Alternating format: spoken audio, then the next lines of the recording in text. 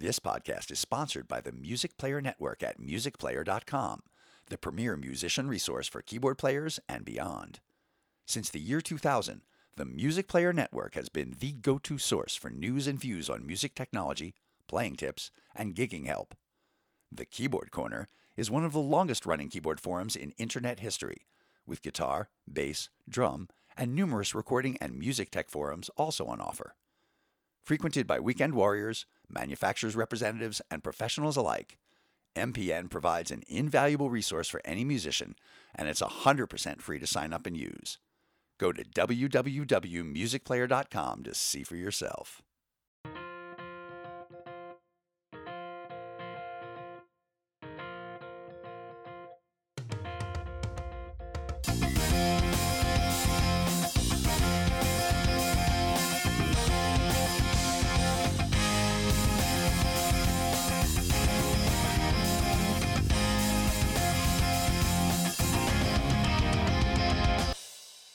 Hello and welcome to episode 19 of the Keyboard Chronicles, a podcast for keyboard players of the gigging variety. I'm your host David Holloway, and it's great as always to be here with you.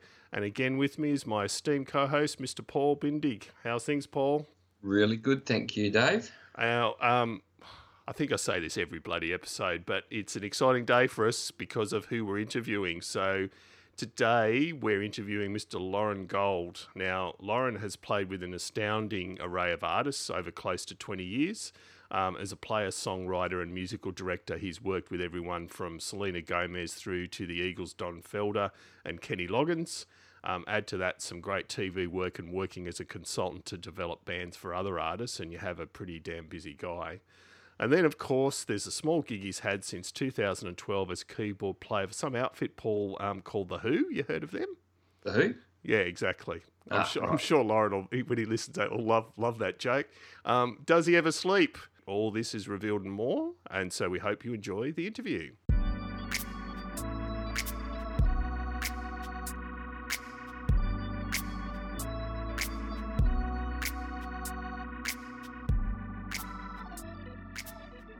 Hi, Loren. Thanks so much for joining us. Really appreciate it.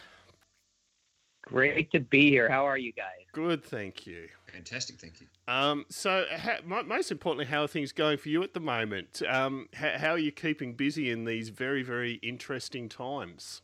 You know, I'm spending a lot of time in my studio, but I also am getting out. I'm exercising and trying to do all the right things, eating well, and you know, it's really easy to just kind of let yourself go. But I've been on top of that, and I've been playing a lot of music. I've been actually recording with a lot of friends, just doing some fun stuff that I've, never would have done in the past, some covers and also some sessions, of course. So I'm staying active and taking care of a lot of projects that I've been ignoring for 15 years. Could we start maybe by discussing a bit of your history? So, you know, as a young person, how did you first get attracted to music, and then your journey in terms of playing keyboards, piano? What did that look like for you as a young person?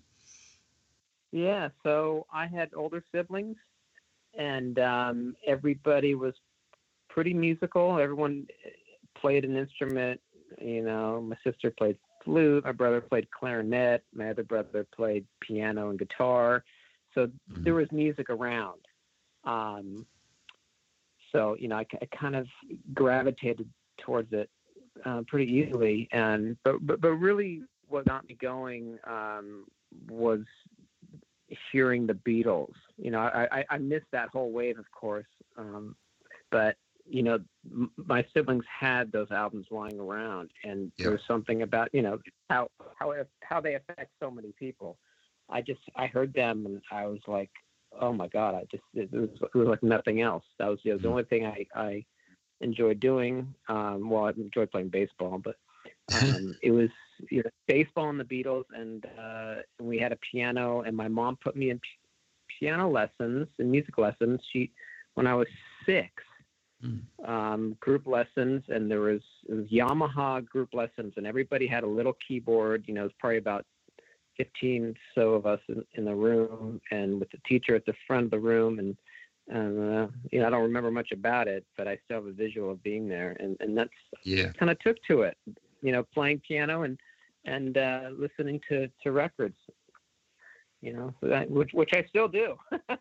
Yeah, fantastic. Yeah, and that's important. And I need to ask. I read somewhere, Loren, that it was the Beatles' "Rubber Soul" that had a particular impact on you. And guest before last on the podcast also cited "Rubber Soul." So "Rubber Soul" has a lot of good stuff to answer for. And you also said that you wanted to, at one stage, be an ophthalmologist back when you were younger. Do you ever regret not being an ophthalmologist? I can't imagine you do. Wow, how did you pull that one out of that hat? It was an interview you did on YouTube. I found it. Oh my God, that's so funny. I can't believe I actually mentioned that. That was something I wanted to do when I was very young, and I think my best friend, he was the only one I'd ever told that to. So I must have said in their interview. That's funny. I've never had. You must be the second person that's asked me. No regrets at all. And I have no desire to be an ophthalmologist. I'd assume so, but I thought, important question to ask. Now, right. Before we what was I thinking? That's right. Before we get on to your obviously current major gig, I know one of your roles has been as musical director for Selena Gomez, which I believe you're still in that role. So we did interview Bonnie McIntosh a few episodes back, so we've already talked a bit of Selena. But can you tell us a bit about that role, what you enjoy so much about it, and just your approach in that role? Yeah, so I was introduced to her. I was music director and performing with Hilary Duff, and then the people at Hollywood Records, who was the record label, they were happy with what I did and asked me if I would do the same thing for Selena. Actually, I think Demi Lovato was first, and after Demi, Selena. I always mix up the order sometimes. But so I was, Selena was new. She had a very successful TV show, of course, and they needed a band for her. So I set up a bunch of auditions, went through every instrument and worked with Selena. And we just, I found the right players that I thought would be a good fit, and it turned out really well. The musicians were great, and they got on really well together. And the great thing about, that whole situation, that band, is Selena really wanted it to be a band, which was kind of cool. If you recall, it was Selena and the Scene. And so all the musicians, were really thrown into the spotlight even more so. It's like, here, we're a band. I thought that was cool. Yeah. But I love that process. I love putting it together, and I love finding the right players to, that'll fit that artist. You come across some amazing musicians, but you got to find the right ones that fit that singer, that person. Exactly. Yeah. In talking about how well the band got on together, Loren, is there anything specific that you would say works just generally when it comes to putting a band together or working with other musicians? What are the key ingredients that allow that band to get along so well and create that we're a real band energy? Well, you've got to know that it's not about you, and you're there to support the artist, and you have to leave your ego at the door, and you also have to play the right role. It's not about showing everybody how good you are and how fast you can play. You need to play, in a situation like that, you have songs and you're playing those parts, and you want to do the best you can to do that and to reproduce the album. And then, if there's a moment to step up and shine and play a little more, you go for it. But it's really about being a professional and treating people well with respect. Fantastic. Fantastic. I'm curious, was it that solid background with doing your MD work with these sort of artists that set you up for your TV work? And I'm also curious as to what new skills you might have had to develop to do TV work? Well, with regards to the TV work, those were simply songs that I had written, co-written. So I wasn't really doing film scores, Sure. as you would say, but more like pop songs, instrumental stuff that were for a particular project. Mm-hmm. So that was, those are just skills that developed as anyone develops over the years if you're a songwriter. Sure. Also, this may be a bit of a blast from the past as well, Loren, but your solo album. So obviously, I had a listen to both those, and they show a whole different side of what you may be better known for. So how do you look back on those albums now, and more importantly, do you have another one in the works? Yeah, those were fun. I was trying different things, different styles, and I just got in the studio and some great gear, so I had fun doing that at the time.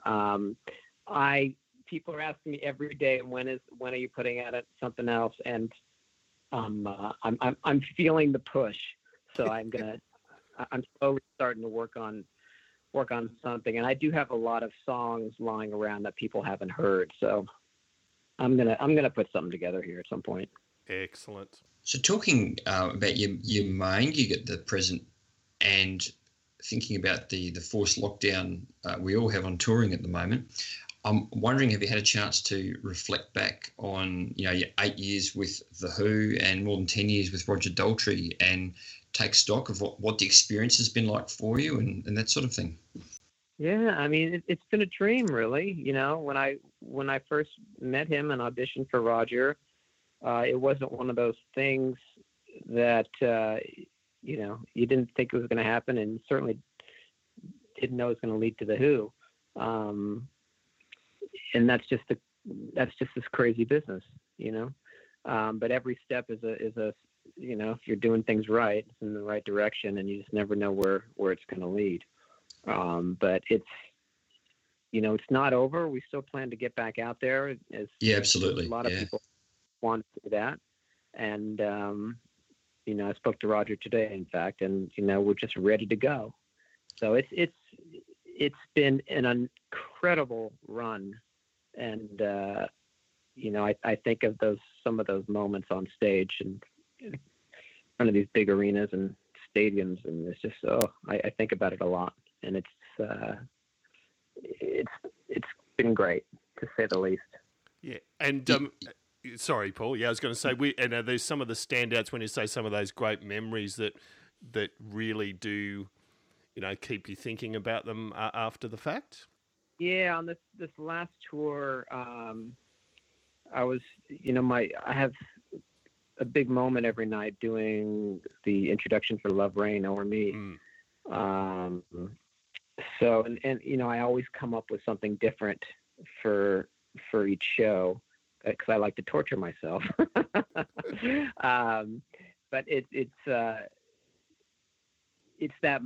those moments that you think about, like we performed. I'm a big baseball fan, and we did a show at Fenway Park in Boston, this historic place.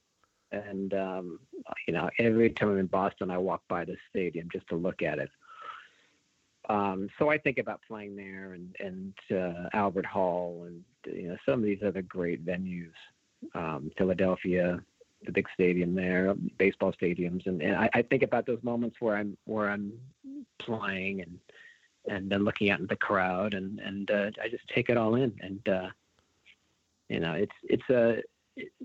it's been great. And this present tour, I'm going to say that we're currently on. For sure. We're on a very long break. It's pretty magical. So it's a great show, and I've been really enjoying it.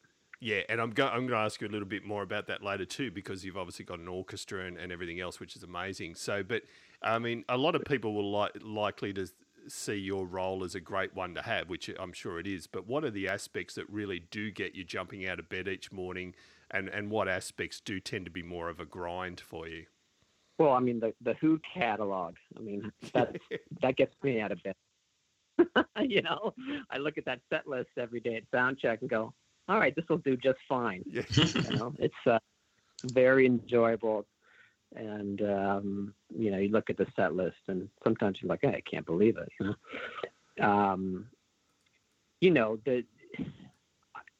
There's I have to be perfectly honest. There's not that much of a grind. I mean, I enjoy touring. I enjoy playing.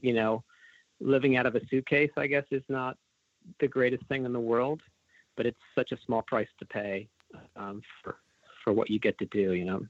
Performing at this level in front of these crowds. So it's a good thing. And you mentioned the set list, Loren. Obviously, the album that the guys released last year is absolutely amazing. I listened to it again end to end last night. So I assume that's fairly prominent in the set list, and that you're getting a lot of enjoyment even out of those newer songs, because there's some strong stuff in there. Yeah, it's great. Pete is amazing. Continues to blow us all away. And you can see how thrilled he is playing new material. He loves that. And we all love it. So it's such a great album. It's just, I couldn't believe it when I sat down and listened to the whole thing.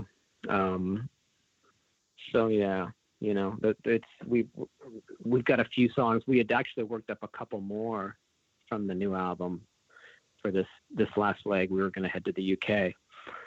So, there'll be a few songs in there, but yeah, it's great. It's great music. Yeah. And for those of our listeners that haven't either listened to that or read a lot about this album, I mean, Roger and Peter have both been quoted, on the process, but Roger in particular, when he first received this set of songs from Pete, didn't actually know what to do with them, as far as that he believed that he couldn't add any more quality than to what was already there. But obviously they worked on it over a period of months, and it is a pretty incredible album. Yeah, well, Roger put his stamp on it. I mean, when he first heard it, I think he thought it just sounded like a Pete solo album, not a Who. But Roger made it the Who album. That's the beauty of Roger and how they work together. Absolutely. They're magical. Going from the newer stuff right back to some of the older Who classics, and bearing in mind, Loren, this is a podcast for keyboard players. The Who have some really iconic keyboard-driven songs, and I'd be very interested to learn from a technical standpoint how you approach intros to songs like Bubba O'Reilly and Won't Get Fooled Again, playing them live in front of an audience. Well, it's really easy. I listen to the start of the tape. If you look back to the history of the Who, and you watch Keith Moon and every band that's every tour that they've ever done, they've always played to Pete's original demos. Yeah, absolutely. I say demos, but it's that he created. It is, that is, when you hear that intro, when you hear those parts, that's what he did. That's part of the show. Yes. So there's a reason to take away from that.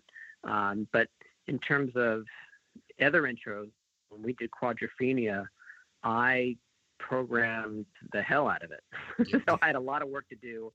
A lot of synth programming to do on the Rock, Quadrophenia, and so there was. I had my hands full in terms of intros and things like that.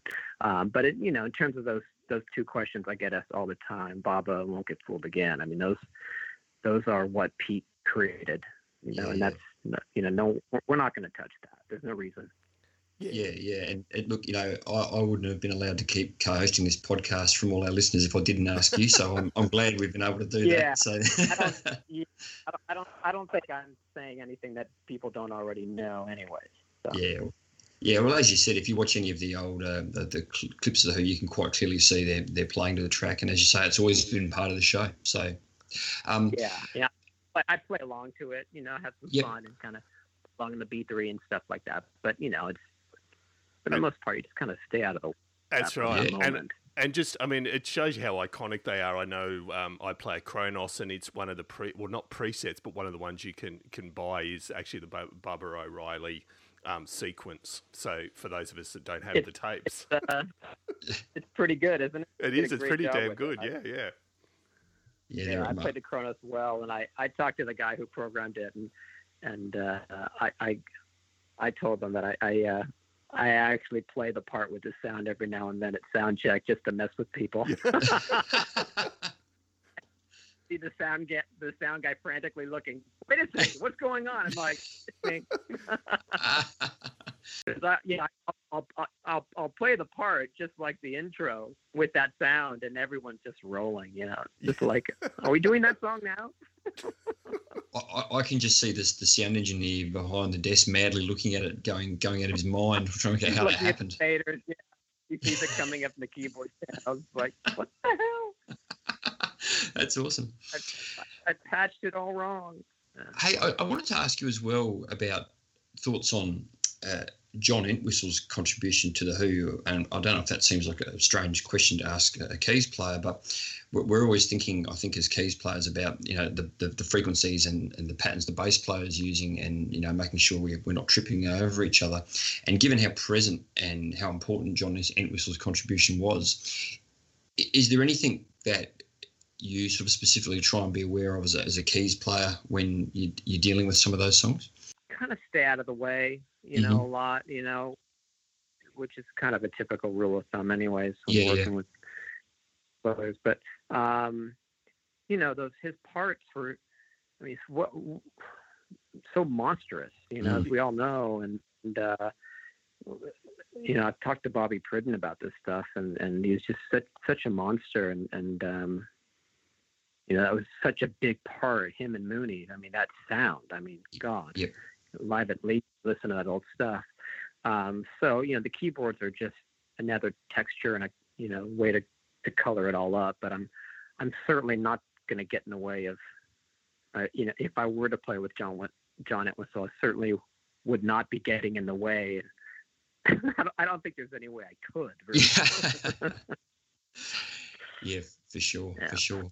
And sticking on the subject of bass players, in 2014, the Who Hits 50 show at Shepherd's Bush Empire that was a huge show, and it featured an amazing array of really well-known guest musicians, all paying tribute. But I really wanted to ask about the experience of working with Rush's Geddy Lee, who came up for a song, and I don't know how much interaction you had, but I'm just curious, Loren, had you played with him before, and wondering, what were any takeaways from working with him? That was I'm glad you mentioned it, actually. That was a magical night. We really hit it off before the show, and we struck up a conversation, and we chatted for quite a bit. I was my first high school band, everyone in the band just worshipped Rush, and, yeah, right. And all my friends, were freaking out, just, I'm like, my friends would really hate me for hanging out with you right now. So we got a good, so we spent some time together, and then we were the house band for all these different artists that you mentioned. And then at the end, so Geddy came out and I believe he did The Seeker. I think that's what it was. Yep. So we did that one, which is one of my favorite Who songs. So at the end of the night, everybody kind of came out at the end. I can't remember what song we did. Maybe Won't Get Fooled Again, probably. Yep. All the artists came out, and then everyone, went on to the front of the stage, and he came over to me, and we sang together on a single mic. We were Lennon and McCartney. We were singing together, and nice. We hit off, and it was a great moment. And he's just such a lovely man. So it's a great memory. Yeah. Yeah, there'll be plenty of Rush fans happy to hear that he's. He has a reputation as being a really nice guy. Yeah. And yeah. I'm sure everybody has seen that documentary, the Rush documentary. Yes. Even if you don't like Rush, it's a good documentary. And he is as sweet as they come. So yeah, absolutely. He's a massive too. Yeah, absolutely. Yeah. And just a little bit of general gear talk, Loren. So I know you're a Korg artist and so on, but what are your essential pieces of keyboard gear? That I mean, with the Who, but just generally too. What's your go-to gear? Well, definitely the Kronos is kind of the center point. I have it here in my studio, and I have two of them with the Who, and as you know, there's just a little bit of everything in that keyboard. Kind of, pull up any sound if you need to, on the spot, and then you can get in there and tweak it really well. But with that said, I've been really enjoying having my C2 out on the road. That is just to have a real Hammond, the luxury of playing that live every night.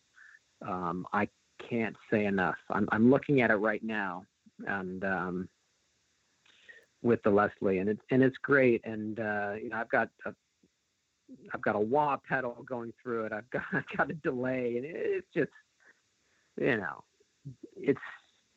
it's so inspiring. There's nothing like it. It's you play differently when you have a real Hammond at your disposal. That's right. Everything sounds great. It's you can't always. I know it's a treat, and you can't always have it up there. I certainly recommend hauling it around at any local club. But if you can have the luxury of having someone do it for you, it's a big yes. Yeah. Do it. and we have a lot of guests that obviously quite rightly rave about the B2 or the C2, and it is that feel of the keyboard itself and its responsiveness. And is that what does it for you? Yeah, it's exactly what you just said. It's weird. There's some incredible clones out there, and I'll use them at times. That sound great, but something about the feel and the sound, it's just that much better. I wish I could put my finger on it, but when you hear a real Hammond, you can, there's nothing like it. Yeah. There's just nothing like it. And so just the whole response. And you've got the C2 and the two Chronoses. That's essentially your Who rig. Are you doing any sort of software integration, sort of main stage or gig perform or anything like that, or you don't really need to? No, none of that. I do have a Kurzweil PC3K, I believe is the model. And I've got a lot of my Quadrophenia stuff in there. I've had that keyboard for a while, so I've kind of built my world in there. So that that works really well. So those are my 4 hard keyboards, physical keyboards that I use. So I'm not doing any virtual synths or main stage or anything like that. But for the Who, this covers me and then some. So I'm in good shape. Yeah. And I've one can act as a backup in case I think one time one of them went down. There was some kind of power surge or something, and I had to jump over to the other keyboard for a backup piano. So it's fine. At the end of the day, with the Who, it's rock and roll. You can always just play on a piano. That's right. Pull up a piano, and you'll be all right. Yeah, absolutely. It's a lot of meat and potatoes. There's lots of synth stuff, but you can always bring out the meat and potatoes. Yeah. In a crisis. Exactly, and you're right. It's about the play. It's about the playing when you get to that stage, and that's probably another question I had is, as a player, what are the biggest lessons you've learnt over your career as far as gigging and how to be a good player? Yeah, well, I think each year, every time I play another gig, I learn something else. I've definitely learned how to listen a lot over the years. Listen to what the other musicians are doing. I love playing off of people, and of course, if you have your moment, it's your moment. Like my Love Rain introduction, I can do what I want. But I've definitely learned. I've learned so much from Pete, and just how he plays and how he's always listening, and each gig you pick something up. There's always more to learn. Absolutely. Just experience, like anything we all do. You just learn each year that goes on. Okay, you're a little calmer, a little wiser, and you just pick up a little bit more each time. And you just mentioned Pete then as far as learning from him. I mean, is he probably the band leader as far as working with you musicians and what's required, and particularly working with the orchestra, which I was going to get onto, which is a whole different thing again. Is he sort of driving a lot of that, how that's working for you live? Well, he's driving it just in the sense that they're his songs, so everybody kind of looks to him for approval. But we, in terms of the day-to-day, that's not really his role. No. He's not looking to do that right now. Like we have a conductor who deals with the orchestra. That's the real big thing right now. So the conductor gets midday and, he rehearses the pickup orchestra for several hours, and gets everybody ready. And, we all kind of do our parts. And, if there's musical questions that come up, I'll ask him, and and we'll speak to him directly about it. Yeah. And just you mentioned pickup orchestras there, so I'd assume that with a tour of that scale that you're essentially having pre-rehearsed orchestras that in the big centres are coming in and joining you. Yeah. Yeah. So what's going on is every city we use a local orchestra. Yeah. So our conductor, we have a great conductor who kind of, who's on top of that. He plans ahead, and then, he gets there and runs the entire show with them without the band. So we're lucky that way. Yeah. So we come in later in the day, and we just do a few numbers towards the end that they haven't done yet. Or maybe they have. I think actually they have done them, but we just do a few numbers with them. Just, our front of house can mix, and they get a feel of what it's going to sound like with the band, and we're all kind of, everything's okay. So they're playing charts that have been written by David Campbell, which are amazing. I mean, he is the guy. He's the guy, and so. It's a great show. It's a great show, and Roger just loves it. Yeah. So we're all anxious to continue to do some more of it. And silly question on the orchestra, Loren, do you find that the personality of each orchestra does shine out a little bit? Obviously, you've got charts and the formulation of the orchestra is somewhat the same, but do you still find between orchestras you notice some differences? Oh, yeah. I mean, you see them smiling and having, fun. They are so excited to be playing this music. It's not the kind of show that they do very often. So they're sitting there playing Bob O'Reilly, and they just, you can kind of see on their face, they're so excited. There was one orchestra on this last run. I think we did like 3 or 4 shows. Oh, it was the Hollywood Bowl. Oh, yeah. We did 3 shows at the Hollywood Bowl. And they were like, "Oh, this is better than anything I've ever done. I get to do this 3 shows 3 times. I'm like, this is great." I'm like, "Yeah, I know." So, yeah, you see them, kind of having a little more fun and a little more relaxed, and I don't know. I get a kick out of it.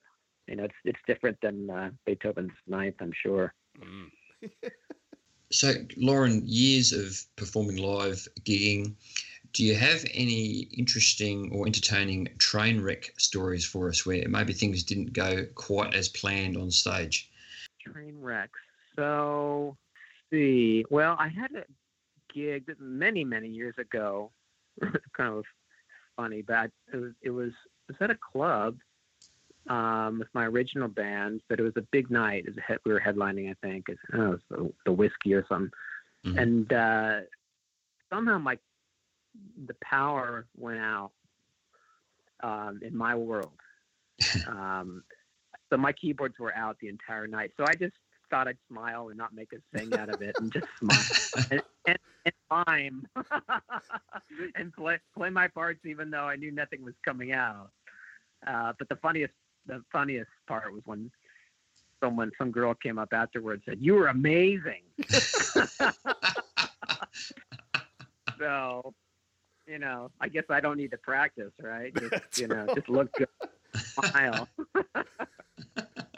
That is brilliant. No, love it.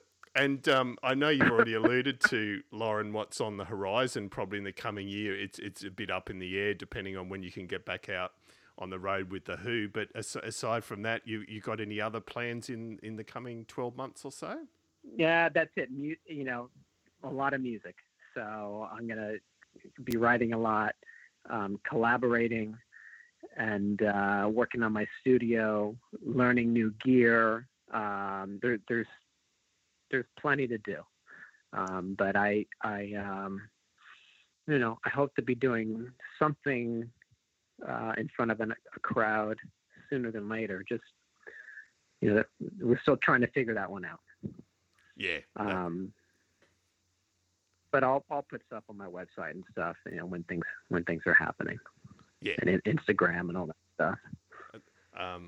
And then the most fun question we ask every guest at the end of the show, and that's the Desert Island Discs question. So 5 albums, Loren, that you couldn't live without. Oh, he put me on the spot. Okay, let me think about it. Well, Rubber Soul is a must. Yeah, good call. We talked about that.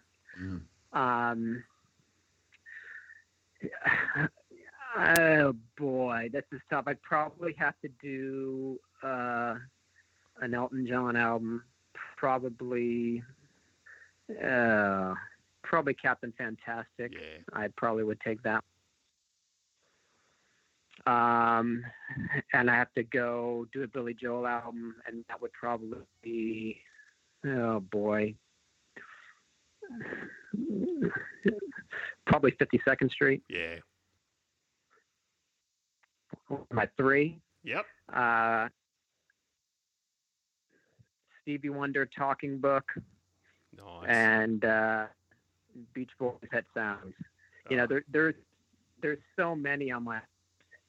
I could easily swap out one of those with the second Beatles album. Yes. But that's a tough one. And we have had a guest put in the whole Beatles mono box set to cheat. We have had that happen before. Oh, does that? Yeah. If that counts as one, that'll be one. Yeah, there you go. Yeah. No, look, Loren, thank you so much. It's been absolutely brilliant to talk to you, and we really appreciate it. And for our listeners, Loren's been particularly flexible because thanks to some technical issues at our end, this is our second attempt at the interview. So, yeah, thanks for taking the time. We really appreciate it, and we definitely look forward to seeing you out on the road. And I actually don't know the answer to this. Were the Who planning on coming to Australia as part of the tour? I actually hadn't looked into that. It was not planned. No, okay. I know there's been mention of it. Yeah. And I know the Who was there. I believe the Who was there right. I mean, I started with Roger in 2009. I think the Who was there right around there. Right. 2010. Yeah. You would know better than me, but yeah.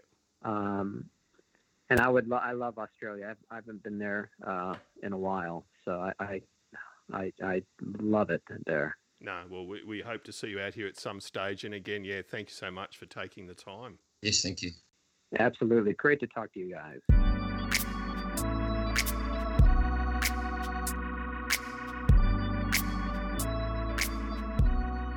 And there we have it.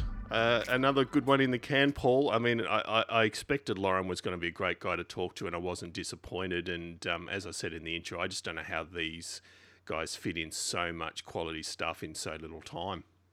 Yeah, you have to be highly organised to get through the sheer volume of projects. And I'm just going to say I have quite a few friends who are extremely jealous that I've been able to talk to Loren. And how exciting is being on this podcast, Dave. It's such fun. Yeah, it absolutely is. And yeah, I had the same from a few friends. So no, huge thanks to Loren for taking part. And I do recommend A, checking out his solo albums, but also B, If you haven't listened to the Who stuff in a while, and, you know, some people will say, well, is the Who the same when there's only 2 of the 4 of them? Their last album released last year is absolutely incredible. It got huge reviews at the time, and rightly so. So, yeah, do check that out if you get a chance. And as far as checking things out, we'll be back in a fortnight or so, but just a reminder, you can keep in touch with us via a few means. So our website is www.keyboardchronicles.com. We're on Facebook at facebook.com/Keyboard Chronicles, and on Twitter at the Seaboard. See, I must want one of those Rolly Seaboards. I think I do want one of them, actually.